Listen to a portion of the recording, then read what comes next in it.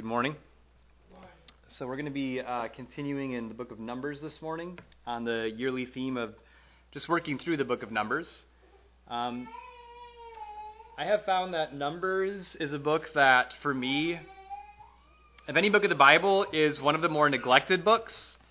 And as I've studied it in the past few years, one of the reasons of choosing it for a yearly theme is the number of rich lessons that I have found in Numbers have been very impactful for me in my faith.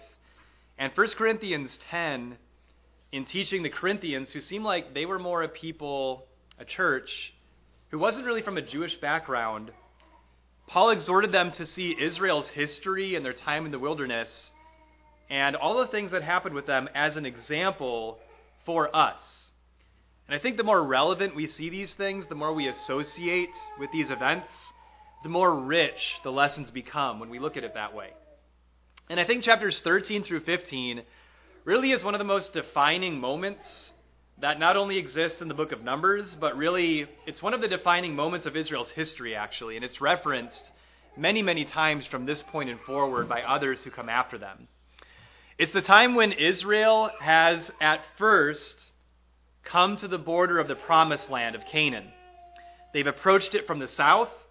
They left Mount Sinai really just recently in chapter 10. And after a series of issues in the wilderness leading up to this point, here they are. And by the end of these events, they're sentenced to a very famous 40-year time of wandering in the wilderness before they would come back and the second generation would conquer the land. But what we see here, I think, are the roots of discouragement. Israel is going to enter the land, the spies at least. They're going to bring back a bad report, and the report they bring is going to be overwhelmingly discouraging, and this generation will fail to seize on God's promises as a result. And so it'll help us, I think, get to the heart of why discouragement can be so overwhelming in our faith and how to overcome that. So just as an introductory picture again, remember that Israel at this point is around 2 or 3 million individuals that God has segmented into tribal camps. And as they've been traveling through the wilderness, they've been doing it in a very organized way. And the tabernacle has been right in the middle of their nation as they've been camping in the wilderness. God has been training them, teaching them, investing in them. And before leaving Mount Sinai, God was encouraging the nation to invest their energy and their heart more than anything into the tabernacle, the priesthood, the Levites, learning holiness, learning about God. And in this chapter, we see whether or not they really have been doing those things on an individual basis. So this is going to involve, because the book of Numbers is teaching through much larger sections, it's going to involve a lot more summarizing of sections. And I'm going to be summarizing the first 24 verses here. And so in verse 1 and 2, as they get to the border of Canaan from the south, this is the wilderness of Paran, and on the northern side of that wilderness, right on the border of Canaan, is a place called Kadesh Barnea. And as they're camping at that southern end of the land, God tells them in verse 2, tells Moses particularly, to select 12 individuals, one leader from each of the tribes of Israel. And these leaders were to go into the land, who are named in verses 4 through 16. 2 of them would be Caleb and Joshua. Moses in verse 17 through 20, he instructs them to go throughout the territory of Canaan to see what the land is like. Verse 18, whether the people who live in it are strong, weak, many, few. Is the land good? Is it bad? Are the cities fortified or open camps? How about the land itself? Is it fat or lean? Are there trees in it? And bring some of the fruit. And in verse 20, this isn't in the New American Standard, but most translations have Moses saying, "Be of good courage." And I think that's really important, that as they're leaving, Moses is instructing them, don't just go in, but go in with courage and trust in God. So verse 21 through 24, they go through the land for 40 days, navigating through it, taking stock of it, evaluating its condition, and they bring back a cluster of grapes as an evidence of how fruitful the land is. And that takes us to verse 25 through 33, what we read in the scripture reading, and we get to see what kind of report they bring back. So let's start in verse 25, and we'll work from here. When they returned from spying out the land at the end of 40 days, they proceeded to come to Moses and Aaron and to all the congregation of the sons of Israel in the wilderness of Paran at Kadesh. And they brought back word to them and to all the congregation and showed them the fruit of the land. Thus they told him and said, "We went into the land where you sent us, and it certainly does flow with milk and honey, and this is its fruit. Nevertheless, the people who live in the land are strong, and the cities are fortified and very large. And moreover, we saw the descendants of Anak there. Amalek is living in the land of the Negev, and the Hittites and the Jebusites and the Amorites are living in the hill country, and the Canaanites are living by the sea and by the side of the Jordan." Then Caleb quieted the people before Moses. So pause there. So kind of imagine the scene, right? So again, we're not talking about like just a small crowd of people, or even what you might think of as a large crowd. We're thinking millions of people all gathered eagerly to hear this report. Mind you, the purpose of the Exodus from the very beginning has been to come to this land. And this isn't some new promise that God is making to bring them in. The Israelites, even while in Egypt, would have known through oral tradition promises God had made to Abraham to bring them to this land and give it to them. So these are things that were very well known and very well understood already, that God had been anticipating bringing Israel into the land in its current condition. So the people, instead of saying, okay, yeah, the land is fruitful, that's what God said, imagine Caleb having to quiet down the people because you're hearing people gasp and going, ugh, and so Caleb's having to, whoa, quiet. And he says, "We should by all means go up and take possession of it, for we will surely overcome it." But now the men who had gone up with him, this would be 10 of the spies out of the 12, said, "We are not able to go up against the people, for they are too strong for us." So they gave out to the sons of Israel a bad report of the land which they had spied out, saying, "The land through which we have gone and spying it out is a land that devours its inhabitants, and all the people whom we saw in it are men of great size. There also we saw the Nephilim. The sons of Anak are part of the Nephilim." By the way, these would be like giants, people who literally were like Goliaths.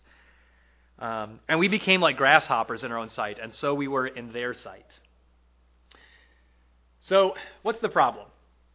10 of the leaders see the power of the Canaanites.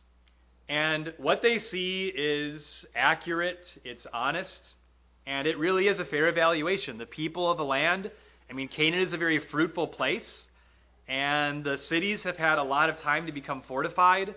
There's a key insertion at the end of verse 22, Hebron being built 7 years before Zoan of Egypt. It's kind of a strange thing, like why is that there? I think the idea is just these are ancient cities that aren't new.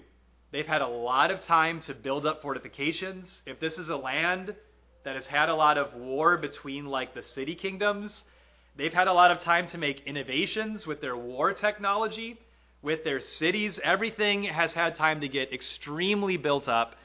And so, yeah, the cities are fortified. The people in it are large. They're powerful. They have weaponry. And they may even have great wisdom to make war. And so it's not as if they're not telling the truth, right? But what's the difference between Caleb and we'll see Joshua compared to the other people? They do see the power of the Canaanites, but they understand God's faithfulness to his promises and God's power to overcome them. Mind you, what they've already seen and experienced with what God did to the Egyptians to bring them out of slavery. And again, it's like every time they face a new problem, they forget the solutions that God has demonstrated already in the past, right? So the problem is they see the power of the Canaanites, but they refuse to believe what God can do. Because notice this in verse 31. Caleb quieted the people to reassure them. And were they having any of it? It said, "I hear you, Caleb, but no, we're not able to go against the people." And by the way, isn't that the point? Like, is the point of the land just to give this people a place of abundant luxury and then just leave them alone? Is that the point? The point is that they are too strong for the Israelites. That's exactly it. That's been the point all along. And the evaluation of the land was so that they could prepare their hearts and understand that they needed to fortify their faith so that they could have courage in the Lord and not just waltz into the land thinking everyone's just going to get out of their way, but that it was going to require a deeper trust in God and a trust in His ability to help them. So again, in a sense, yes, they're not strong enough, but the difference is whether or not they're really believing God's power. So I think there's a universal principle here that's an example to us. When God leads us, and one parallel I think we need to make with the wilderness, what is our promised land, right? I would suggest to you this is our wilderness right now. And heaven, in a sense, is our promised land that God is calling us into, the place that we're to inherit with God. But what does it take to get there? And isn't it true that just like for Israel, God was deliberately encountering them with their weakness so that they needed to rely on His strength in order to get there? Isn't it the same for us? That God calls us by His commandments, His instructions, His encouragement to face things that really are beyond our strength.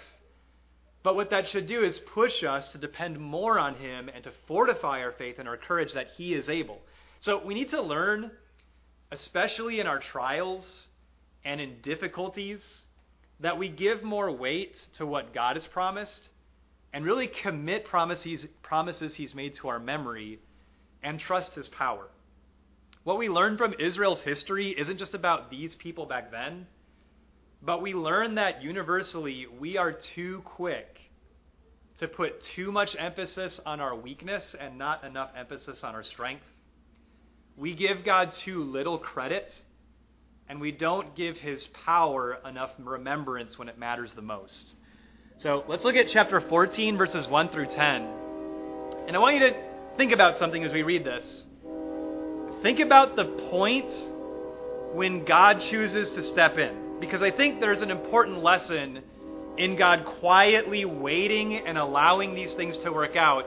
God has not stepped in yet, even though the bad report has been given, and we'll see the congregation freak out at this bad report. Notice when God chooses to step in. Chapter 14, verse 1. Then all the congregation lifted up their voices and cried, and the people wept that night. All the sons of Israel grumbled against Moses and Aaron. And remember last time we talked about how complaining's like a wildfire. And here we go again. And the whole congregation said to them, "Would that we had died in the land of Egypt, or that we had died in this wilderness. Why is the Lord bringing us into this land to fall by the sword? Our wives and our little children will become plunder. Would it not be better for us to return to Egypt?" So they said to one another, "Let us appoint a leader to return to Egypt." Has God intervened yet? Then Moses and Aaron fell on their faces in the presence of all the assembly of the congregation of the sons of Israel.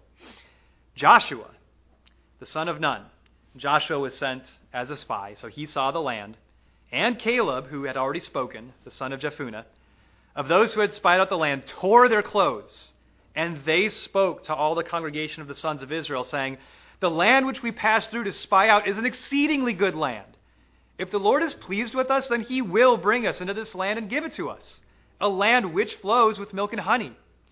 Only do not rebel against the Lord, and do not fear the people of the land, for they will be our prey." And if you're using an ESV, I like it says, "they will be our bread." I think there's an irony there. They said, this is a land that devours its inhabitants, whereas Joshua is saying, no, we will devour them. Their protection has been removed from them, and the Lord is with us. Do not fear them. But all the congregation said to stone them with stones. Notice this.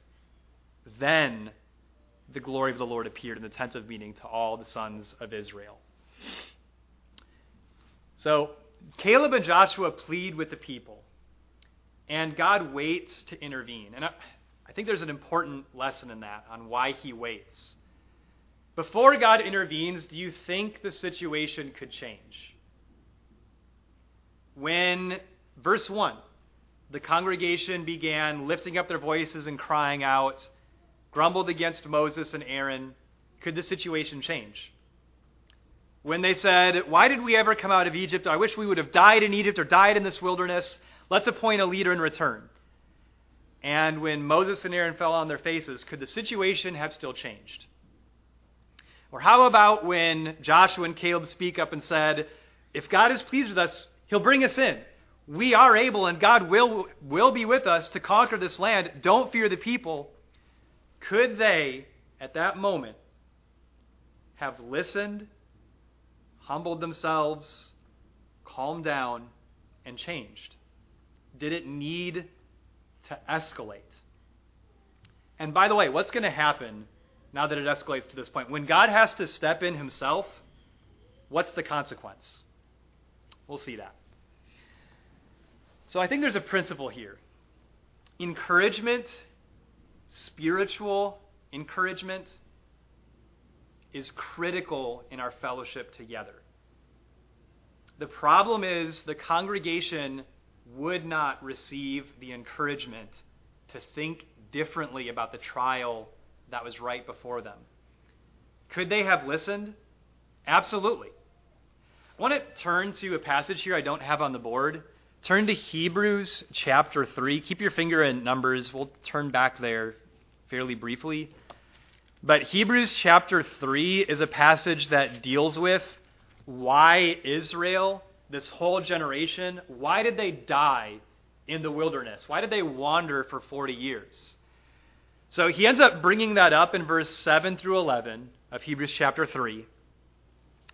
And after he gives a personal exhortation, he says, verse 16, for who provoked him when they had heard? Indeed, did not all those who came out of Egypt led by Moses?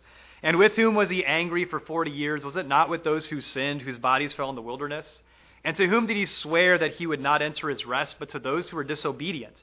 So we see that they were not able to enter because of unbelief.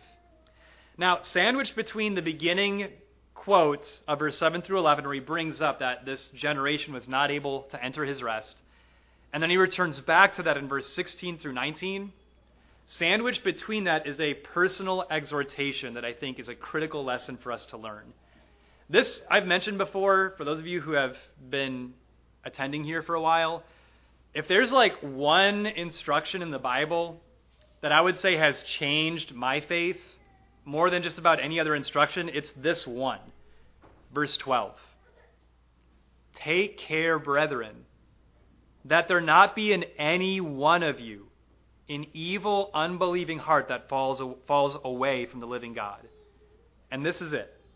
But encourage one another day after day, as long as it is still called today, so that none of you will be hardened by the deceitfulness of sin. For we have become partakers of Christ if we hold fast the beginning of our assurance firm until the end. So I'm going to bring this up again in this lesson, but these national failures were a reflection of personal failures. This wasn't just the fact that the nation as a congregation failed. That was a failure that was already happening on an individual level within the nation, that they were failing to give each other the proper encouragements already. So now that the bigger moment has come, nobody's listening anymore, right? And so what can we learn from that? Not just that encouragement is valuable to listen to, but what does it say in verse 13? That we need to be encouraging one another. And by the way, how often does it say to do that? Day after day, as long as it is still called today. The reason this passage changed my life so much is I read this one day just in my own reading.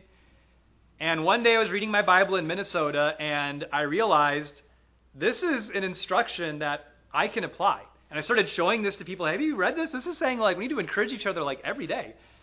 And I started praying about it. And anyway, I've noticed how much trying to proactively encourage others every day and thinking, have I encouraged someone else's faith today?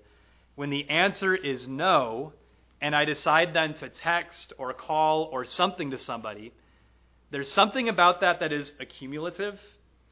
And I think we see at the end of this in chapter 15 that that's really what God says is the solution. There needs to be a much more personal, more proactive investment into encouraging relationships that build greater faith over time. And so encouragement is critical in our fellowship, because in these greater moments, we're not going to have the heart to listen or reason through our problems if we're not already making these smaller, more personal decisions. So how does God handle this? In verse 11, we're going to see some of God's solutions and what he sentences Israel to here. But again, God waits to intervene, and here's what happens now that they're literally going to stone Moses and Aaron. God has to step in now. And here's just how it's going to go. Verse 11. The Lord said to Moses, "How long will this people spurn me? And how long will they not believe in me despite all the signs which I have performed in their midst? I will smite them with pestilence and dispossess them, and I will make you into a nation greater and mightier than they." But Moses said to the Lord, "Then the Egyptians will hear of it, for by your strength you brought up this people from their midst, and they will tell it to the inhabitants of this land. They have heard that you, O Lord, are in the midst of this people. For you, O Lord, are seen eye to eye, while your cloud stands over them. And you go before them in a pillar of cloud by day and in a pillar of fire by night. Now, if you slay this people as one man, then the nations who have heard of your fame will say, because the Lord could not bring this people into the land which he promised them by oath, therefore he slaughtered them in the wilderness. But now I pray, let the power of the Lord be great, just as you have declared. The Lord is slow to anger and abundant in loving kindness, forgiving iniquity and transgression. But he will by no means clear the guilty, visiting the iniquity of the fathers on the children to the third and fourth generations. Pardon, I pray, the iniquity of this people according to the greatness of your loving kindness, just as you also have forgiven this people from Egypt, even until now. So the Lord said, I have pardoned them according to your word. But indeed, as I live, all the earth will be filled with the glory of the Lord. So this is in many ways parallel to Exodus 32. You remember when the people made the gold calf at Mount Sinai? God tells Moses that this is a disobedient people. He's going to destroy them and make through Moses a new nation better than them. Moses intercedes in a very similar way, saying, God, what about your reputation among the people? Forgive the people.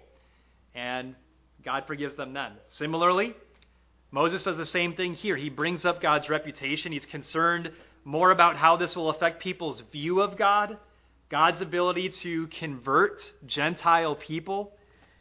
And he goes further than that here, because in Exodus 34, as an extension of those events, of Moses' intercession, God proclaims his name to Moses, and Moses remembers what God said, and he quotes it in verse 18. Moses quotes to God what God said about himself.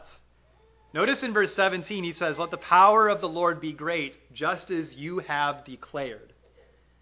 And so God is holding, or rather Moses is holding God to his own word, to his own promises about his own character. And in verse 20, God listens immediately. And I want you to think about how fair this is for a moment. God is about to dispossess the people. Isn't that what they were just about to do with Moses? They were literally about to stone Moses and Aaron to death so that they could go back to Egypt. And think about the insanity of that. They aren't just a crosswalk from Egypt. They are miles and miles and miles from Egypt. The only reason they got to Canaan is because God was sending them miraculous food and sustaining them miraculously through the wilderness. So I mean, first of all, they're not going to make it back to Egypt even if they want to, right? But they're about to dispossess God, and God, to be fair, says, fine, let me give them what they want. I will dispossess them then. Moses steps in the gap. And what does this do? What this does is it draws out two things. Moses' love for the people and God's willingness to forgive to an astonishing degree. You know, Moses in chapter 11, you remember when they were complaining about food, Moses said, this is how it's going to be, just kill me now, right? Whereas here, Moses says, God, don't do this. Forgive the people. Hidden within that is Moses' willingness to commit to the people. And we'll see God's promise in what seems like just a punishment is that God is also going to commit to the people. So Moses couldn't have asked for anything more difficult. And I think in verse 17 when he says, let the power of the Lord be great, he's not saying perform some visible miracle and change their minds.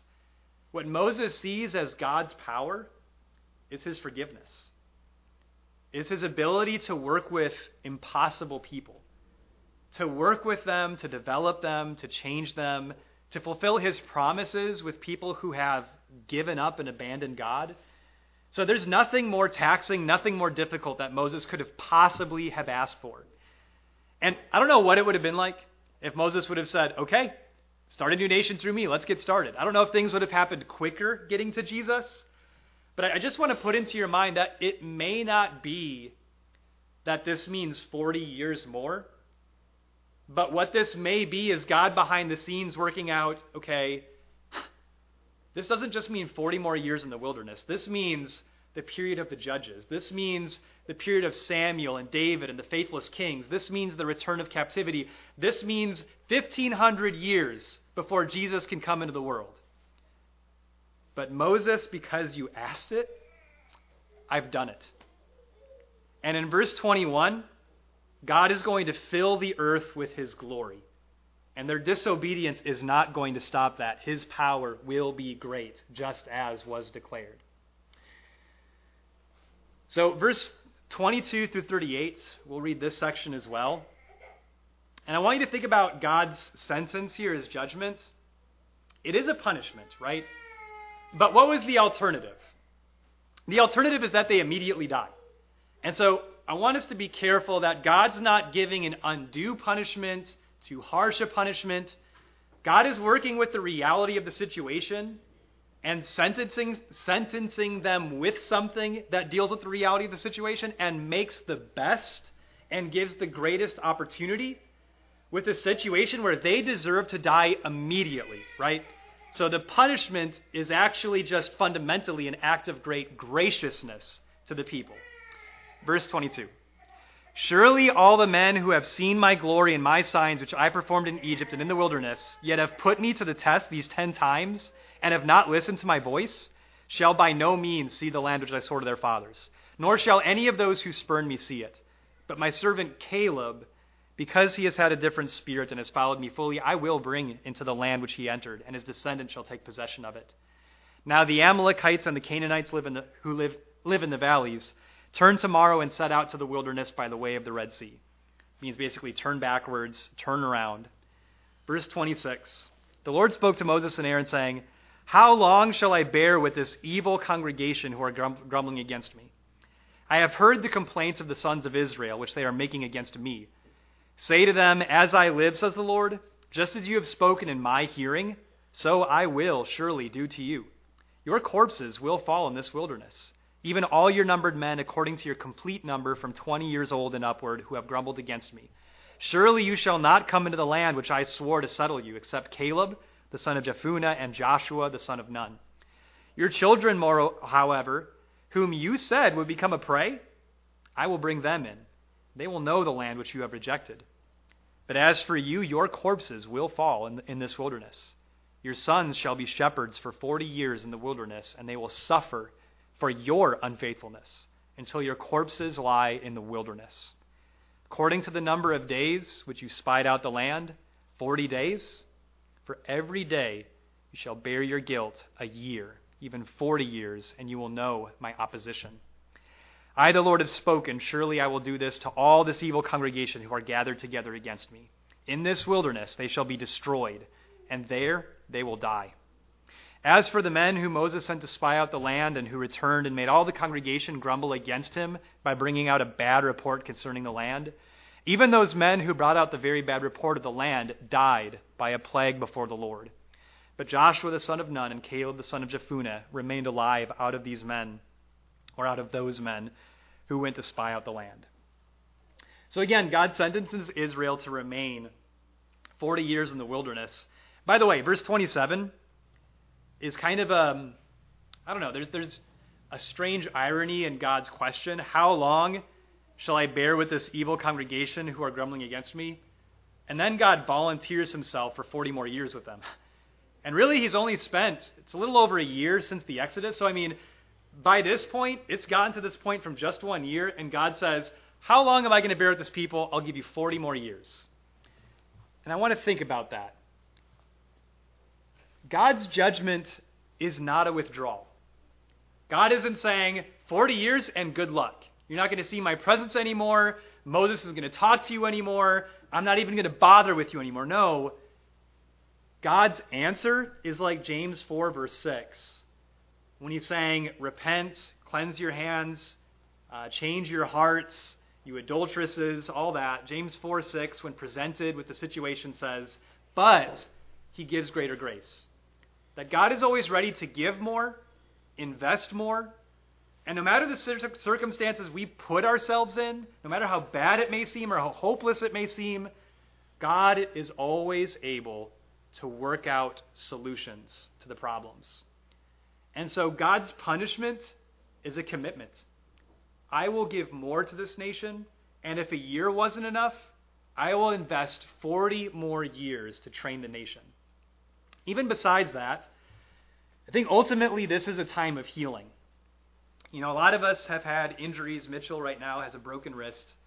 But I've had injuries where it happened in a moment, right? I was in an ATV accident that I've used as a sermon illustration more times than I remember, where I collapsed a lung and hurt my back, and that happened like this. I mean, it took seconds for that accident. The healing process took months. Sin causes damage. And so the time frame gives an incredible amount of room for Israel to reflect on what they've done. And since they'll stay in the wilderness, to not get distracted by Canaan or the industry or the abundance, but just to reflect, to repent, to rebuild their faith, and to heal from the sin. And the Levites are there, God is there, Moses is there, Caleb is there, Joshua is there. And so that time frame isn't just, look what you've done, you're bad, now get on with it. It's a recommitment to rebuild and to heal from the damage that's already been done. It's ultimately a solution. But let's look at verse 39 through 45. And we're going to summarize, by the way, a lot of chapter 15 for the sake of time, but we will read 39 through 45 here at the end of the chapter to see, after all of this has happened now, what do the people do now that they've heard these things from God? Verse 39. When Moses spoke these words to all the sons of Israel, the people mourned greatly. Okay, stop there. Isn't that great? The people hear that they're being disciplined and punished for what they've done, that there are consequences for what they've done. The leaders who brought back a bad report, they are struck dead by God. And so, good. They're to mourn. It's devastating. But how do they act on that? Verse 40. In the morning, however, they rose up early and went up to the ridge of the hill country, saying, here we are. We have indeed sinned, but we will go up to the place which the Lord has promised. But Moses said, why then are you transgressing the commandment of the Lord, when it will not succeed? Do not go up, or you will be struck down before your enemies, for the Lord is not among you. For the Amalekites and the Canaanites will be there in front of you, and you will fall by the sword, inasmuch as you have turned back from following the Lord, and the Lord will not be with you. Verse 44, but they went up heedlessly to the ridge of the hill country. Neither the ark of the covenant of the Lord nor Moses left the camp. Then the Amalekites and the Canaanites who lived in that hill country came down and struck them and beat them down as far as Hormah.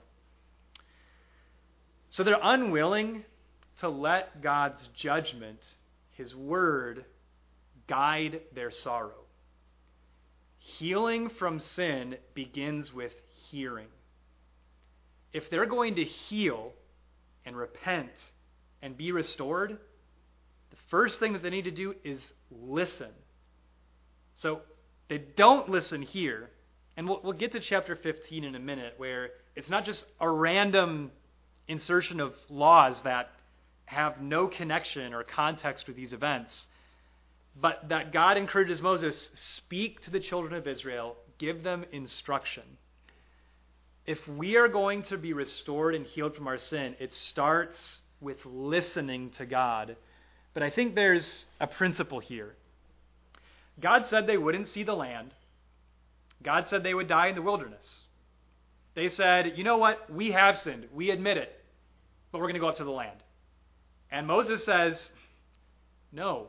Why are you transgressing against the Lord? He's not with you, right? A humbled heart will accept, bear with, and find healing through the consequences of sin.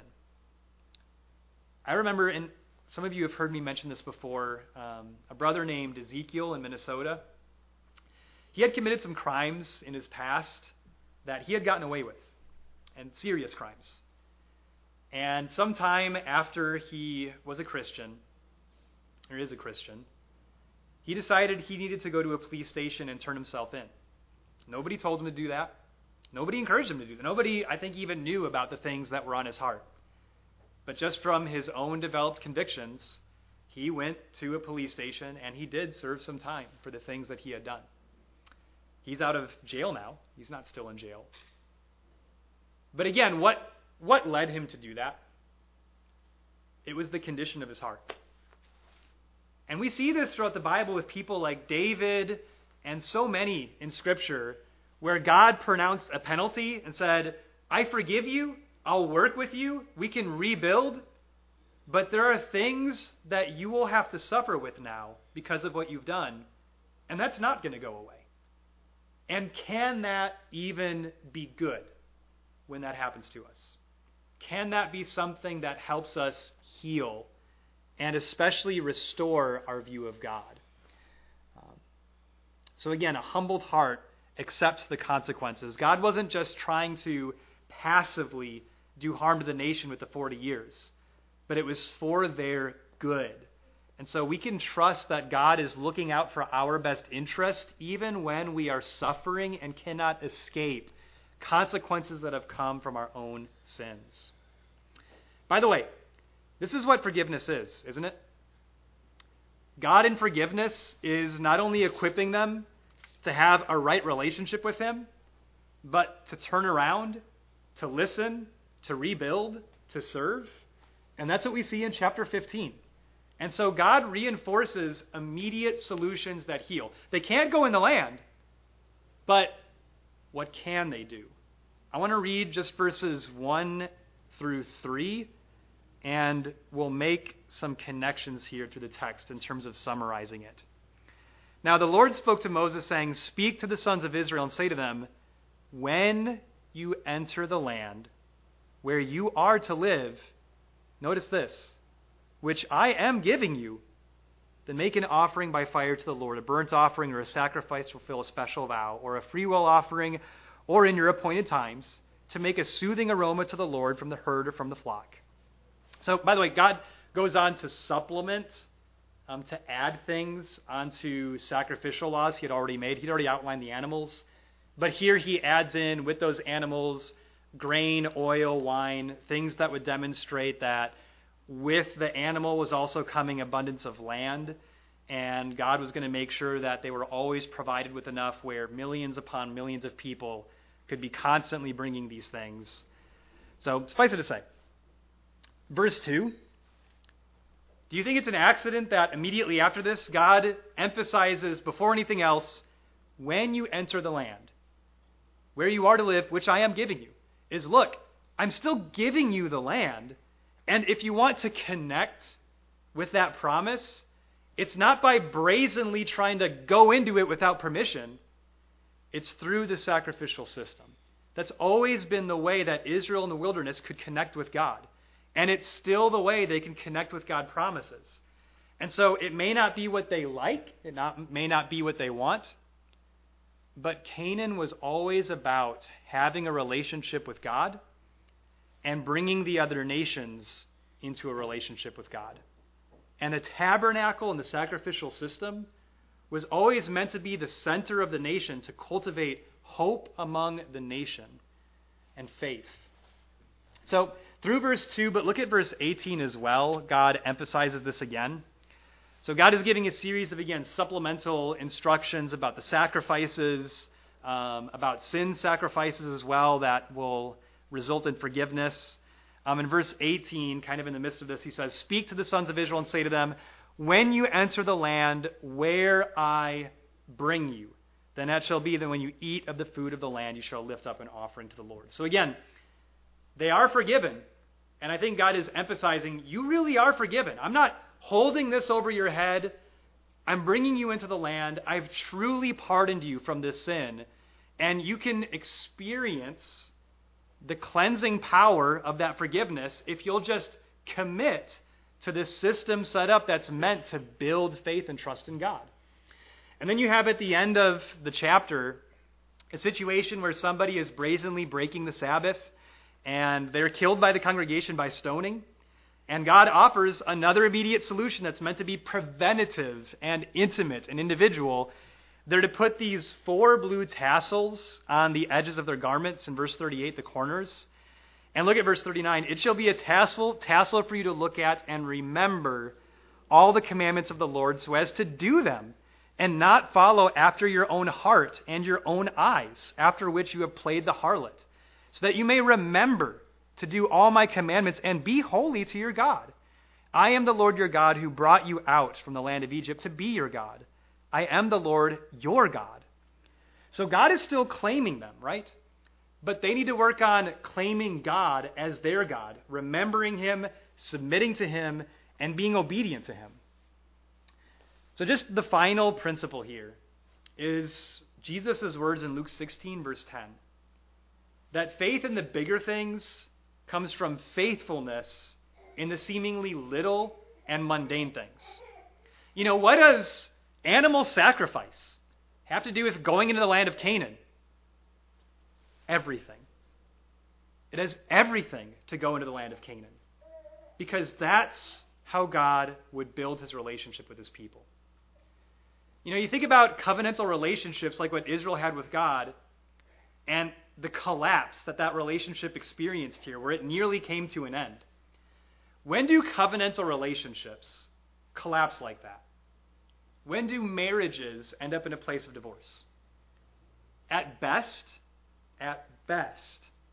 one party in the relationship has failed to cultivate that relationship on a much more personal and intimate level. And that festers and it grows, and then it becomes this much broader, bigger problem. Jesus said in Luke 16:10, "He who is faithful in a very little thing is also faithful in much. But he who is unrighteous in a very little thing is also unrighteous in much." How do we have more faith in the bigger things? How do we have more endurance through trials? How do we have more wisdom in our relationships to serve and help each other through each other's burdens, to bear them with any adequacy in the Lord? We have to commit to being faithful in the seemingly mundane instructions of God, to honor God and to be obedient to him in unseen and behind-the-scenes ways where no one can see it. And if that's what we'll do, then we can know God and we can be effective in serving him.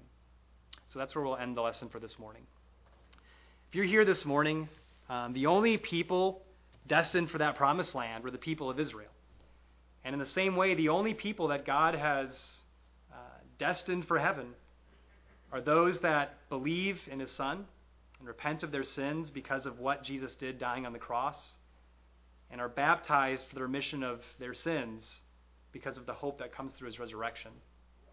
And so if you're here this morning and see your need to respond to the gospel, or if there's anything that we can do for you in your relationship with God, please bring it forward while we stand and sing our invitation song.